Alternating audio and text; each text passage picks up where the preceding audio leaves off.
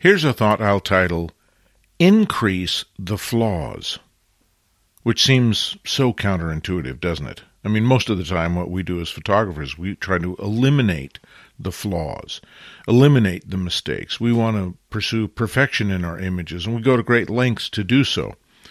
But there are times when you could improve an image by going in exactly 180 degrees the opposite direction. Here's an example. I did some images last week in Acadia where I didn't quite have enough depth of field. And so a little bit in the foreground and a little bit in the background is out of focus. Even though I did focus stacking, I just didn't do it right. I messed up. It's a flaw. Normally speaking, I would take those images and just toss them because they're a mistake. But the new lens blur tool in Lightroom got me thinking, what if I were to take those slightly out of focus areas because the depth of field wasn't quite perfect? What if I were to take those areas that are slightly out of focus and increase the out of focus? That is to say, try to make them blurry so that it looks like I did a very shallow depth of field on purpose. The problem is, if you're just slightly out of focus, it looks like a mistake. If you're a lot out of focus, it looks like you did it on purpose. Maureen used to advise me when I was dressing. She said, if you're going to wear a shirt that's tan and a pair of pants that are tan, they either have to be exactly the same shade of tan, which makes you look like the ice cream man, or, she said, you need to make sure they are different enough that it looks like you selected them on purpose, not trying to match them.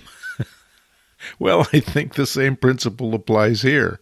If you can make a slightly out of focus object go really out of focus, maybe you can get away with it. So that was the theory. So I tried it on several of these images that I had done in Acadia, and it worked. And then I went back to some images that I had done in the Pahoehoe in Hawaii, where I had exactly the same problem.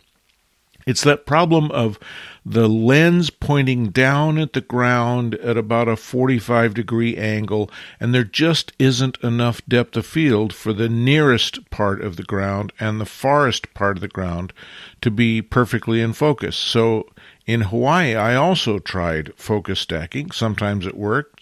Sometimes it didn't because I didn't get it focused just right. But I took some of those images and used lens blur to really blow the foreground and the background out of focus, and by golly, it worked. So surprisingly enough, a strategy that can work to salvage a flawed image is to increase the flaws, to push it a little further towards a mistake, and suddenly the mistake becomes a virtue. Which reminds me of a great old quote by, I think it was William Blake, who said, "Even the fool who persists long enough in his folly will become wise." Which I guess I could easily enough paraphrase to, even those areas that are slightly out of focus will look right if you make them look really out of focus. Copyright 2023, Lenswork Publishing.